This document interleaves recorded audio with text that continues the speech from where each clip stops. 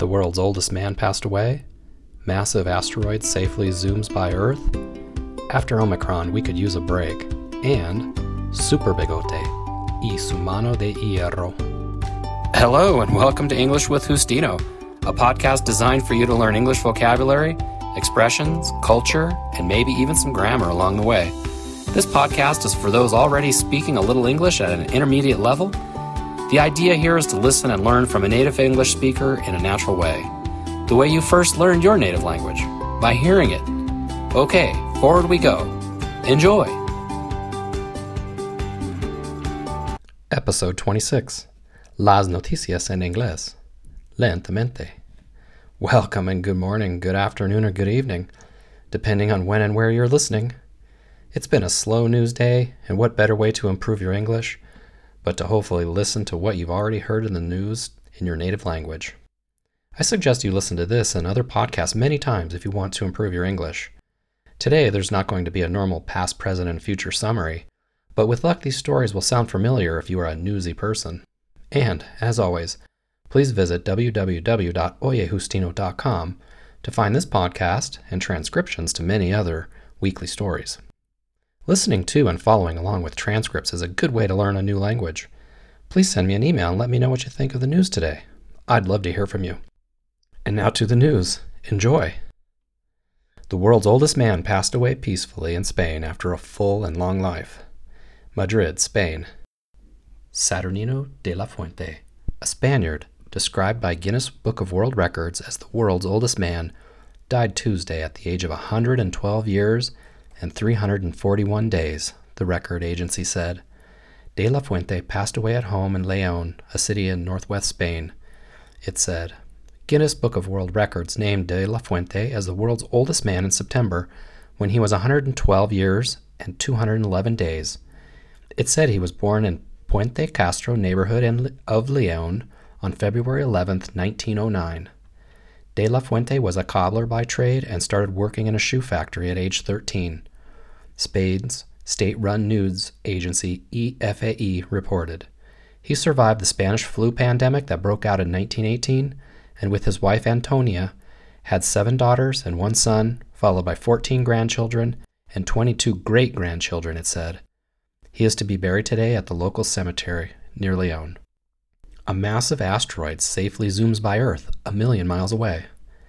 A huge asteroid made its closest approach to 2 centuries, Tuesday, January 18th, flying quite safely past our planet. Asteroid 7482, which is classified as a near-Earth asteroid, only got within 5 lunar distances of our planet, the equivalent of 1 million miles, or 1.6 million kilometers. The Virtual Telescope Project, which is based in Rome, hosted a live stream allowing viewers to watch the 3,400-foot wide, 1-kilometer object during the closest part of its flyby, which occurred at 4:51 p.m. Eastern Standard Time, North America. Any asteroids are comets, which can be very loosely defined as icy space rocks, trailed by gassy tails that come within 1.3 astronomical units, or 120.9 million miles, or 194.5 million kilometers, qualify as near-Earth objects, according to NASA. 1 astronomical unit is equal to the average distance between Earth and the Sun. While there are no objects out there that may pose an immediate threat for Earth, NASA does keep its eyes peeled. Through partner telescopes in space and on the ground, it monitors and hunts these objects while assessing potentially hazardous zones through the Planetary Defense Coordination Office. The agency also tests out technology for potential planetary defense, including double asteroid redirectional test that will seek to alter the path of an asteroid moonlet in the fall of 2022. After Omicron, we could use a break. We may get it, according to some scientists. By month 25 of the COVID-19 pandemic, we all probably should have learned to try not to anticipate what SARS-CoV virus is going to do next. It has so consistently defied predictions. But the tsunami of the Omicron wave is tempting us all the same, in large part because of the inescapable fact far more people will have some immunity to COVID-19 than was the case before the wave began. Many will have what is effectively a hybrid immunity, from both vaccination and infection. As a result, some experts think we may get a break from COVID, this roller coaster after Omicron. It could be a respite, if you will, after the punishing months of the Delta and Omicron waves, with their millions of cases that began at the beginning of last summer.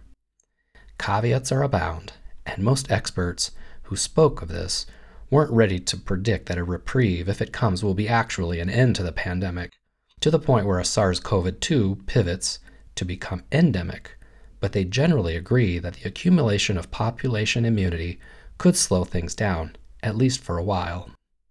Super bigote y su mano de hierro. Super mustache.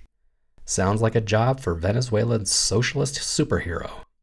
Is it a bird? Is it a plane?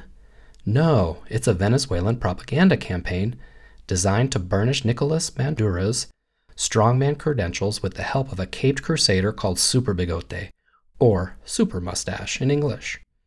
The muscle-bound cartoon superhero, who bears an unmistakable resemblance to Venezuela's president, has been met with acclaim or derision, depending on which side of the country's bitter political schism viewers stand.